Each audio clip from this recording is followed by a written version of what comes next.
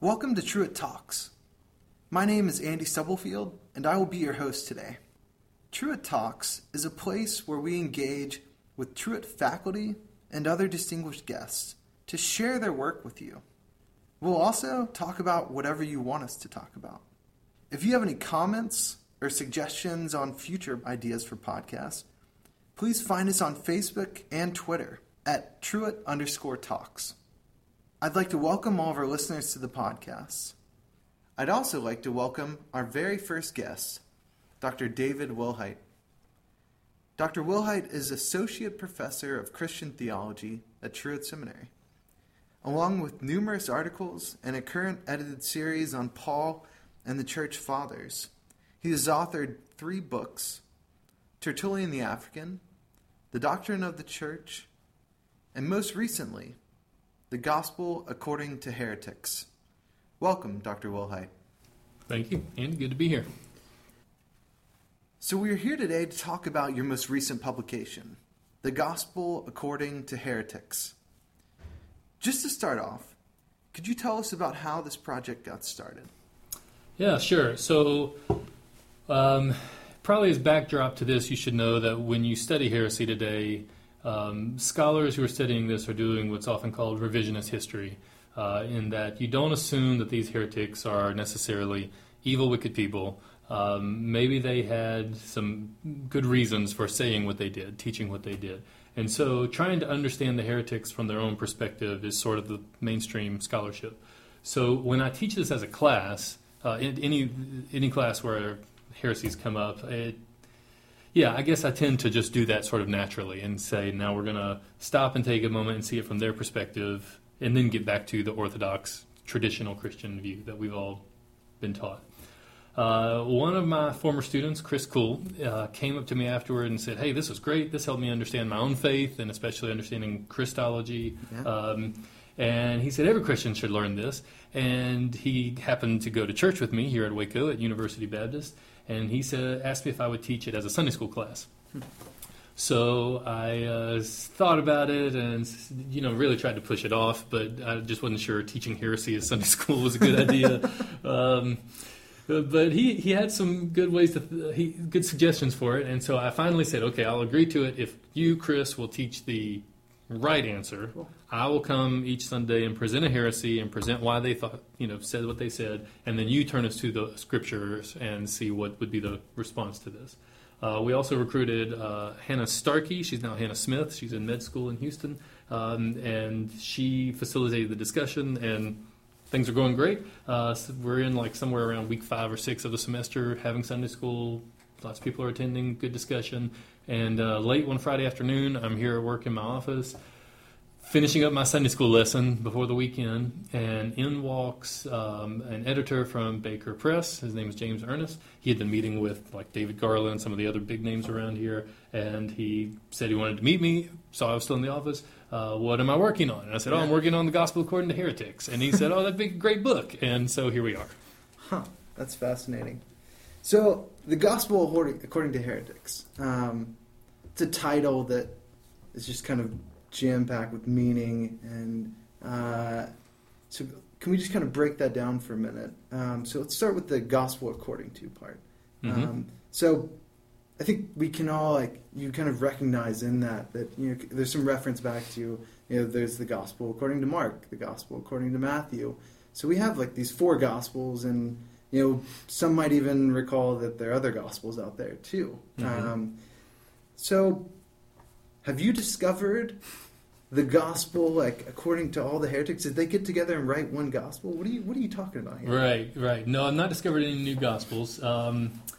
As you say, there are a lot of apocryphal Gospels, and many of them are making it into the book. So the idea of Gospel according to, first off, it is trying to take seriously. One of the things we had to take serious in this book is that the Gospel is always according to someone. Yeah. There was a so-called heretic named Tatian who didn't like the fact that we have 4 different Gospels. Why couldn't God get it right the first time? So he created a work known as the Diatessaron. Tried to kind of piece them all together, harmonize the Gospels. And from best we can tell in our sources, Christians in Syria were using Tatian's compiled super gospel for some time, and just thought maybe this is okay. So getting behind the idea, I think we all assume that when we read the four Gospels, we're getting behind those presentations to the real gospel, or at least the Gospels coming through those texts. So I'm definitely interested in the gospel as a practitioner, as a Christian believer. Yeah. But yeah, when I think maybe the best way to get to understand why this title was chosen, even though there's lots of books that are now cliche, the Gospel according to Starbucks and The Simpsons and all of these things. Really, it just struck me that when we're trying to understand the heresies, and I was specifically trying to talk about the Christological heresies, what were the heresies about Jesus? Why did they say what they say? They really were driven by their view of the gospel. And so really when I think of gospel, what the essence of this is we're talking about, think of Christology meets soteriology. Okay. So who is Jesus, and soteriology, doctrine of salvation, what does Jesus do? And that's why we're really talking about many different gospels, or at least a gospel according to many different people. Yeah. Each of them had their own view of who Jesus was and what Jesus did. So to kind of get even further into that, so I guess you're talking about all the different people. So they're all asking these very similar questions, about Christology, soteriology. And it seems, that now we've kind of, figured out, there are those who are right and those who are wrong. Or as you kind of talk about in the beginning of the book, they're the winners and the losers. Yep, sure. So how, why is it that we even need to know what the losers said? Right. Well, great question. So, I do talk about how it's now, again, cliche to say history has been written by the winners. Yeah. But in a sense, it's true. And so we have to figure out how to deal with this. And the heretics were definitely the losers. Okay. And so why would we listen to them? Augustine has a famous saying in his Confessions where he talks about how, you really can only, I'm paraphrasing here, but you really only understand your own faith by understanding the heretics' misstatement of it. It's quoted in the book more precisely. But I think that we assume that this idea of the gospel, as I defined it, who Jesus is and what Jesus does, that this just kind of fell from heaven, or at least Jesus kind of just was very clear to his disciples, and all the disciples kind of had the exact same idea of who Jesus is and what Jesus does. And so we've all just kind of had this core belief, the gospel, ever since. But when you look back in the sources, it's just not that simple. Even Matthew, Mark, Luke, John slightly depict Jesus differently and slightly focus on different, some not so slightly, focus on different things that Jesus does. So by understanding what the earliest Christians thought about Jesus, about the gospel, even those we now call heretics, I think it at least gives us a richer picture. And so those kind of standard doctrines that we have about Jesus as fully God, fully human, things like that, those are really reactions to heresy. And so by understanding those heretics, we better understand traditional Christian orthodoxy. So you talk about one of the kind of aspects or kind of avenues into this study is you use a hermeneutic of suspicion. I was wondering if you could expound on that and maybe how, you're going to be studying these heretics, but alongside them you have to study those who are kind of orthodox, I guess, or understand, because sometimes all we have is what the Orthodox said about the heretics. And so how does a hermeneutic of suspicion, if you could talk about what that is, and then how does it play into your study? Yeah, I definitely, again, I explained this in the introductory chapter. I admit I'm jumping right in, head first, with a hermeneutic of suspicion. I think, first, if there's any worry about the hermeneutic of suspicion, it's that it's just a blank check to question everything. And this has been done with scriptures. Historical critical study of scripture is definitely the hermeneutic of suspicion instead of the hermeneutic of trust. And that's sometimes hard to reconcile if you're a practicing Christian, but it is done. And so I think with these sources, we're talking about the post-New Testament writers, and as you said, many of the heretics, we don't get to hear their voices directly. Now, there's a surprising number of we do. We have found their sources, and so that's always helpful. But often we have to listen to what the Orthodox tell us about the heretics. And so when we do that, we just have to take their statements with a grain of salt, sometimes with a lot of salt. Because if you're writing against heretics, if you're Irenaeus, Tertullian, on into much later periods, these early church writers, it was their job to persuade their audience. Yeah. And so they used all the tools at their disposal from the classical schools of rhetoric.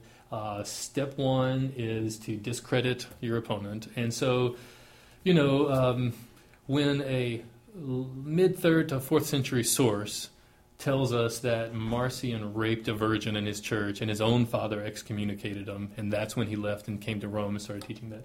But when no earlier sources that are much closer to Marcion, and sources that would love to say this about Marcion, when they don't tell us that Marcion raped a virgin and was kicked out by his own father, we probably ought to dismiss that as later slander. So it's that kind of method that we just have to use. But again, I've tried to be cautious in here and not be hyper-skeptical and use suspicion just for the sake of suspicion. Because what I think the danger is we kind of fall into that old trap where, the quest for the historical Jesus was heavily criticized by Albert Schweitzer, and he didn't say this, but he basically said, he's been paraphrased as saying, that those scholars were looking down the long well of history to only find their own reflection staring back up at them. So in that view, that Jesus looks a lot like them. Well, that's no surprise. I think we are in the same danger with the heretics, because when we look back at these Christian teachers, it's just too easy to say, oh, well, no one would really think that. So I suspect when Irenaeus tells us how the Gnostics, so-called Gnostics, believe that one eon descended off another eon. These are all little droplets of God, and then finally the farthest eon falls so far that she realizes it, and she's distraught, and this means she bears grief, which falls even further, which bears tears, and then when the tears dry up, it turns into eye crust, and this is the stuff of the world, right? No one would really believe that. But when we say that, what we mean is no one in our right mind, and what we mean is I, a modern enlightened individual, wouldn't believe that. From our best sources, and some Gnostic texts still survive, the Nag Hammadi codexes have been found, they probably believe that. Or something like that. I'm oversimplifying it. But So we have to do the hermeneutic of suspicion, but we have to use caution. Just to be clear for our listeners, in this next segment, we talk about the final chapter of Dr. Wilhite's book, in which he discusses the topic of Islam as a Christological heresy. To understand Islam in this way, you need to follow his discussion of the development of Christological heresies through the previous chapters. So, if someone were to kind of scan through, the chapters in your book, even with kind of the most basic knowledge of heresies, but then you get to this final chapter. The final chapter. A chapter on Islam. Yeah. This could be really kind of a provocative, maybe an alienating idea. I mean, a concept, if not approached in the right way. Could you, before we kind of get into that chapter, could you give us the backstory on your thoughts going into that? Was it originally in the plan for the book? Yeah, good question. So when I mapped out the heretics I was going to talk about, it was really hard to limit it because there's so many heresies. And as I said, what helped was I was focusing on Christological heresy. But even then, Augustine accuses Pelagius of not just soteriology, but his view of Christ. He makes Christ unnecessary. So that's a Christological heresy for Augustine. So I was tempted to put a lot more in here. And I just realized I had to cut down. So I got it down to about 9. Yeah. And I planned on going through the 7 ecumenical councils. And I knew that the Council of Nicaea II that met in 787, that was the last, it's generally called the Ecumenical Council. That 7th Ecumenical Council was dealing with iconoclasm. So in there, if you destroy icons, you're a heretic, a Christological heresy, because you're denying that Christ was incarnate and visible and tangible and all of these things. So portrayable, all of that. And that's where I thought I was going to stop. And even that was a stretch for me. My area of expertise is really 2nd, 3rd century. So that was stretching me, but I just felt it all needed to be put in one place. And then when I started reading the sources on iconoclasm, these are the same sources that are also talking about another Christological heresy. And that's the way they're talking about it. John of Damascus is talking about the Ishmaelites, that he calls them, which we call the Muslims, right? And I probably should have known this. This is probably just a major gap in my training, my expertise, but I had no idea that the early Christians like John of Damascus thought of Muslims as Christians. Wow. They were Christians. They're just a heretical form of Christianity. And so, honestly, when I saw this, I just thought, well, that's interesting trivia. And I found more and more of these sources, and just out of curiosity, started trying to figure out just how serious is this, and quickly realized this is listed as one of the last Christological heresies in all these early medieval anti-heretical writers. So I went back to my editor and said, I think I need to put a chapter on Islam. Am I crazy? And we got a lot of help and advice on that chapter because it is a very delicate matter. I think what I would say just as a start off for that, or at least what I want to be clear about with that chapter, if someone's interested in what I have to say about the chapter, great. I would plead that you read the earlier chapters first. Yeah. Don't just rush to that chapter and hear me hear Muslims as heretics. Because first off, I don't call Muslims heretics. I'm reporting what happened in history. Yeah. And also, I think there's some precedent before Islam that you kind of helpfully sets up what you're dealing with in that chapter. When you get to Nestorius and the Nestorians, as their opponents called them, this is in the 5th century where Nestorius didn't think he was a heretic. I mean, no one heretic did. Nestorius is exiled. He's not given a fair trial, a fair hearing. Who knows what would have happened if we had had a more a better chance to hear Nestorius. Many Nestorians thought Nestorius was right. They don't call themselves Nestorians. They just call themselves Christians. And they survived throughout the centuries and still survive today. I mean, there are still what are called Assyrian churches or churches of the East. And these Christians look to Nestorius not as a heretic. To call him a heretic is terribly insulting. And so I have to acknowledge this in a chapter on Nestorius. I want to respect Christians of the East, but I also have to deal with the history of why he came to be seen as a heretic and why the other party, the Orthodox party, the Chalcedonian party, viewed him the way they did. So I end up with the same sort of problem with the Monophysites and still in places like Egypt. And then I realize I'm dealing with the similar kind of problem with Islam. Now, here's the difference is Monophysite Christians, Nestorius Christians, Jacobite, Syrian Christians, they don't want to call themselves heretics. They just want to call themselves Christians. Now, with Muslims, I assume, they don't want to be called heretics, nor do they want to call themselves Christians. Yeah. So it was the same problem I had in earlier chapters, exponentially more difficult. Anyway, that's how I kind of came to that issue. Yeah, but I didn't expect to. Getting into this chapter, what must we know about the beginnings of Islam to understand why it was considered a Christological heresy? Yeah, okay, what must we know? So let me start by saying, as a Christian who I thought I had, above average knowledge of Islam. I've taught world religions once, and so as someone who thought he had a decent understanding of Islam, I would say first, all of us as Christians need to know more about Islam. Just that's the climate of the world we live in, because there's so many misconceptions and stereotyping and problems with it. So what should we know about Islam? Well, first off, let's all agree that we need to learn more. But to get into this question, let me go back to John of Damascus, where he starts. So John of Damascus, he has encountered many Muslims. He's living in a Muslim state. He is the secretary for the government in Damascus, the Muslim government, Arabic government.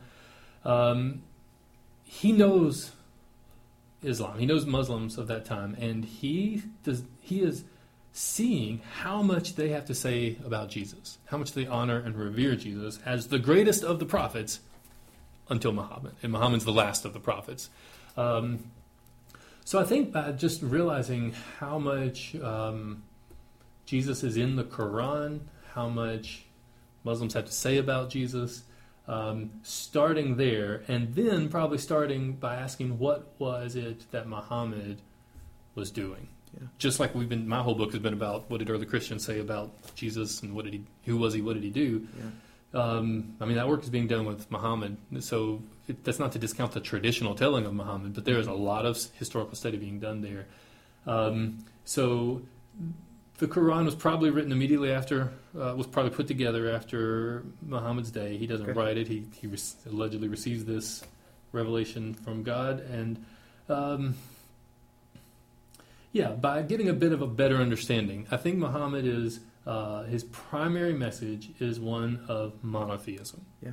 And this is one Christians agree with. And that's probably why so many Christians early on actually feel a kindred spirit. Here's a monotheistic religion coming out of Arabia that is adamantly against idolatry and yet reveres Jesus. Yeah. Now, Jesus isn't God, so it's a low Christology. It's not an orthodox Christology to traditional Christianity, but there's a lot more there than we previously thought. At least I previously knew about. So if Muslims, it seems, I think, just to kind of clarify what you're saying, so it seems like kind of just make that distinction of what it is that Muslims aren't rejecting Christianity as a religion, then what is it that they seem to be rejecting? Oh, right, sure.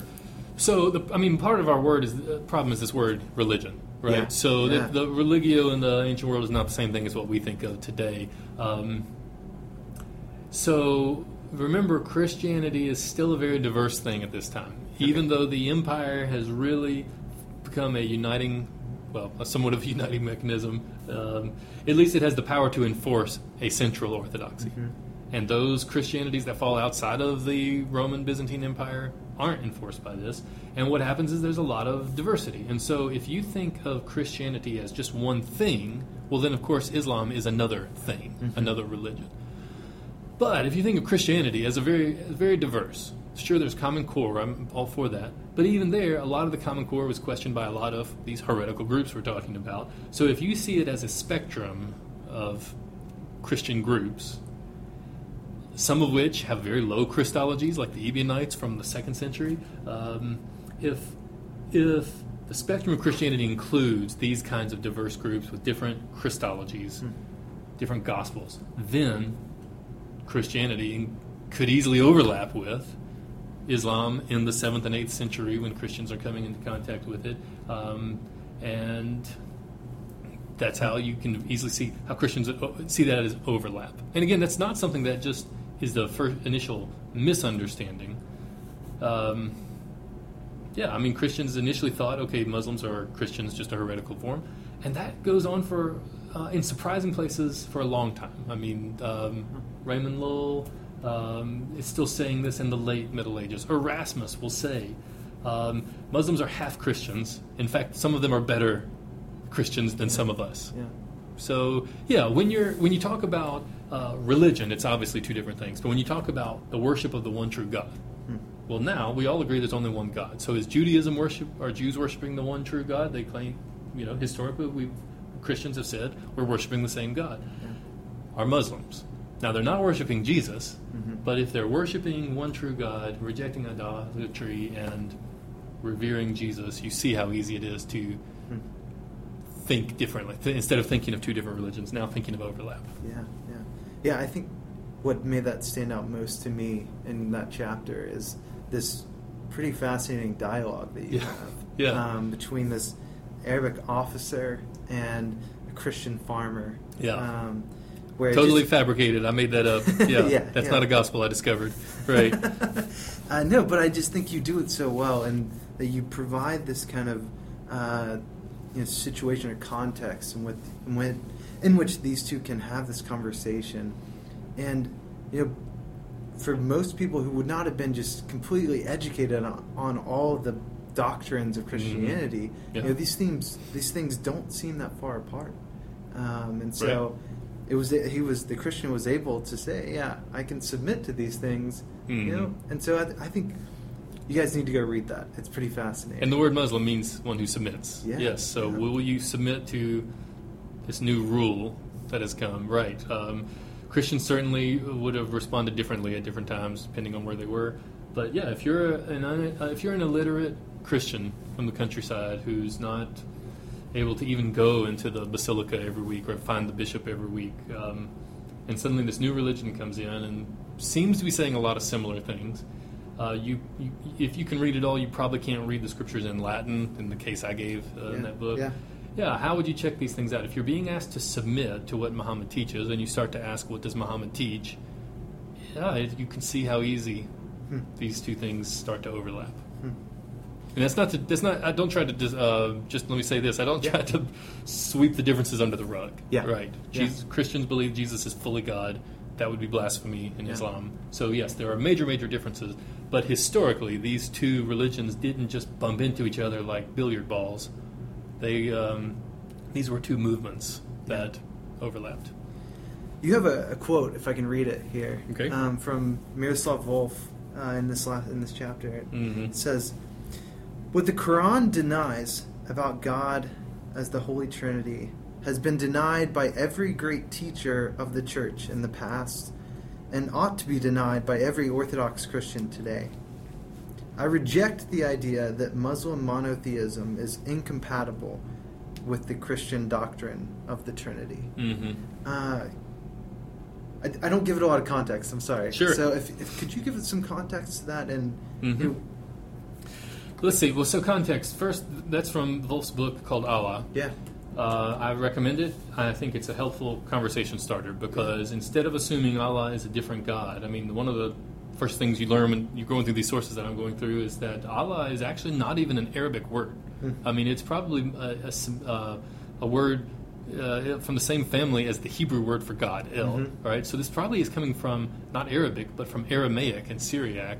When Muhammad wants to worship one true God as opposed to polytheism and idolatry, he comes to this word, this God, Allah, the one God. And Wolf tries to start there by saying kind of what I mentioned earlier. I was definitely echoing his ideas that, well, if Jews and Christians believe there's one true God and we believe we're worshiping the same God, we just disagree about Jesus' relationship here. Yep.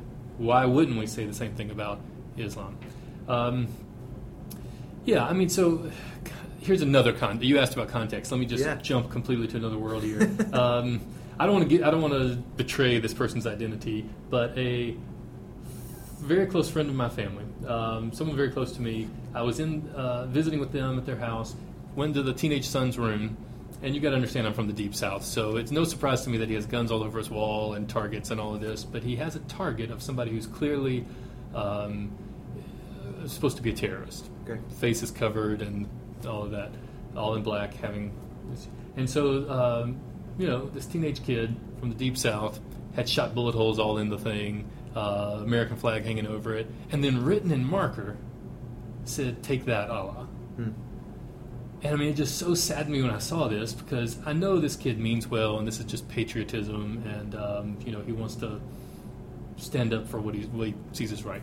And so I tried to gently tell him, hey, why did you write this on here? And we got to talking, and I walked him through just this basic fact that Allah is actually a Judeo-Christian word, and it just means the one true God. And he immediately ripped that part off the bottom of his poster. He didn't take the whole poster down, but still, I felt like that's progress. Yeah. So, yes, when the Quran rejects things that are clearly targeting Christians, now even Muslim scholars will tell us that that is not targeting what we all understand and agree is Orthodox Christianity. It is targeting what was either a misunderstanding of Christianity or is targeting maybe even heretical forms of Christianity. So, I'll just give a simple example. You can't call God three, according to the Quran. Well, that's clearly an attack on the Trinity, or at least a rejection of the Trinity, and I understand that.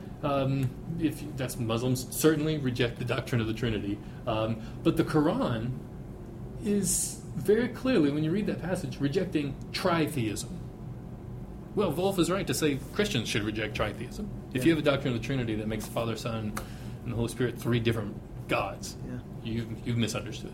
So that, again, just kind of recalibrates the whole question that's happening when we talk about these things. Yeah, thank you. That's great. Well, I want to move to a couple kind of practical questions, and I'm stopping here with the chapter because I don't want to give everything away. We've talked about a lot of it, but we want you to go pick up the book, go read Dr. Wilhite's Gospel According to Heretics. It's fantastic and accessible. I'll give a little plug even more so for it in a few minutes. But a couple just kind of practical questions for you. So in your preface, you actually thank the many potential heretics who participated in your class, or are participating in your class at church.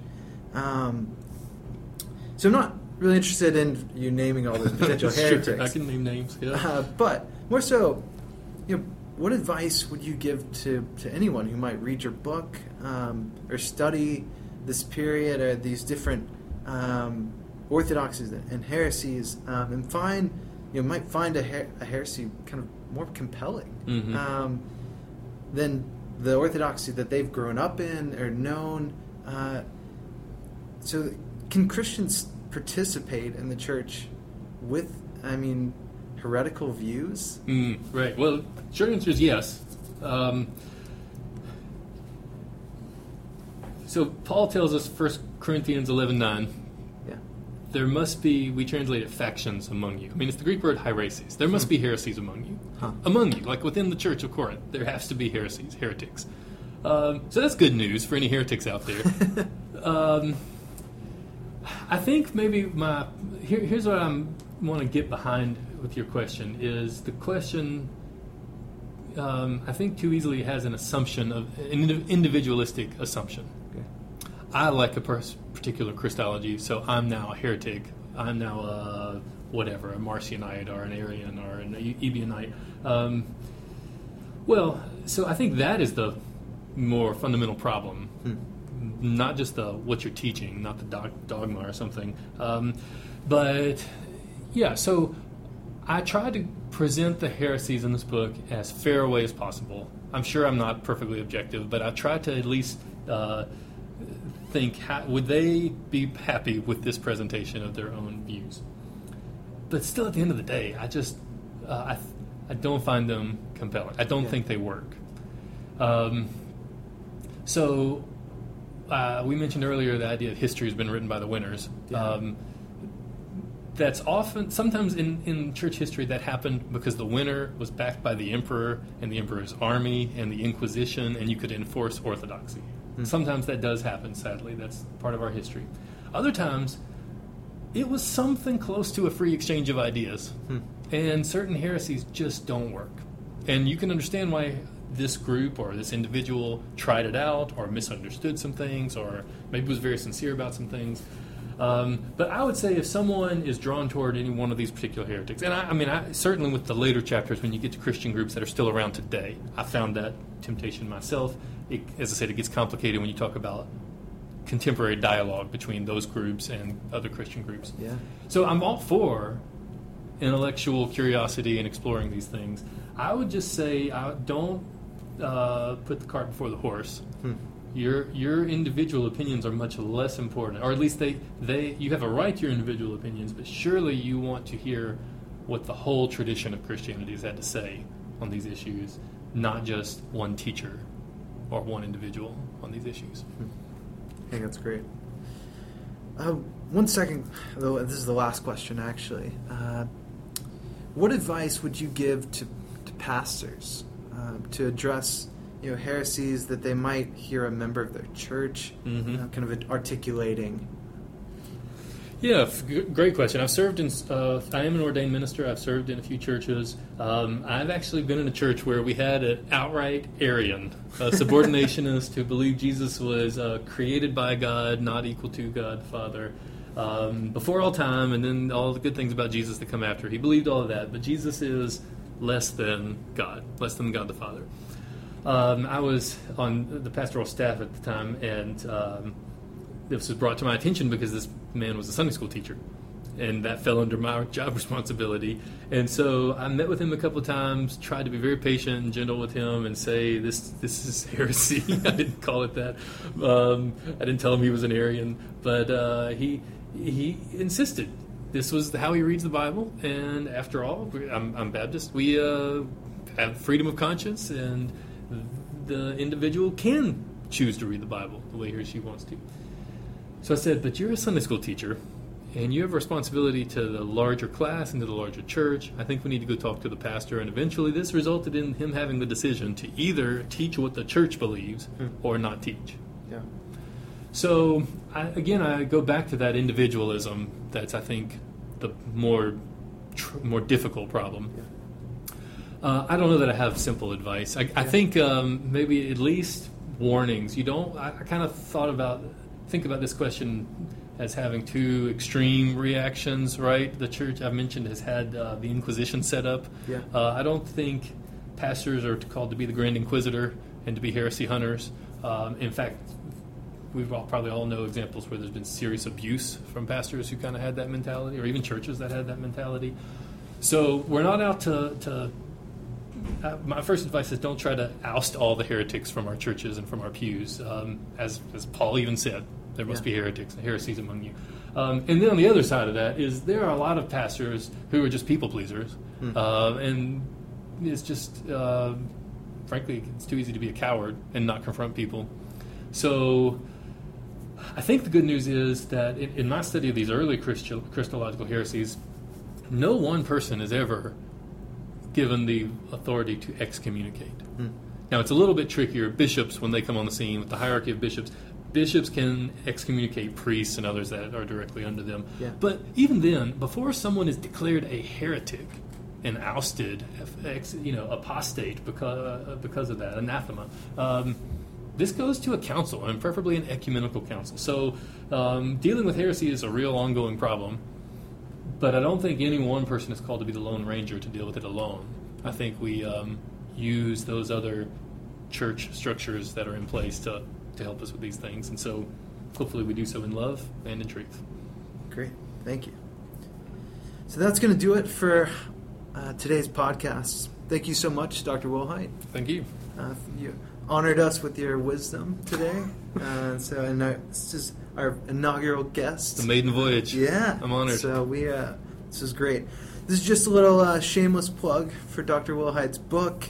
Christmas is coming, and there's no better gift for your heretical spouse, loved one, or child than the gospel according to heretics. That one for all your friends and family. Thank you all for listening. Have a great day.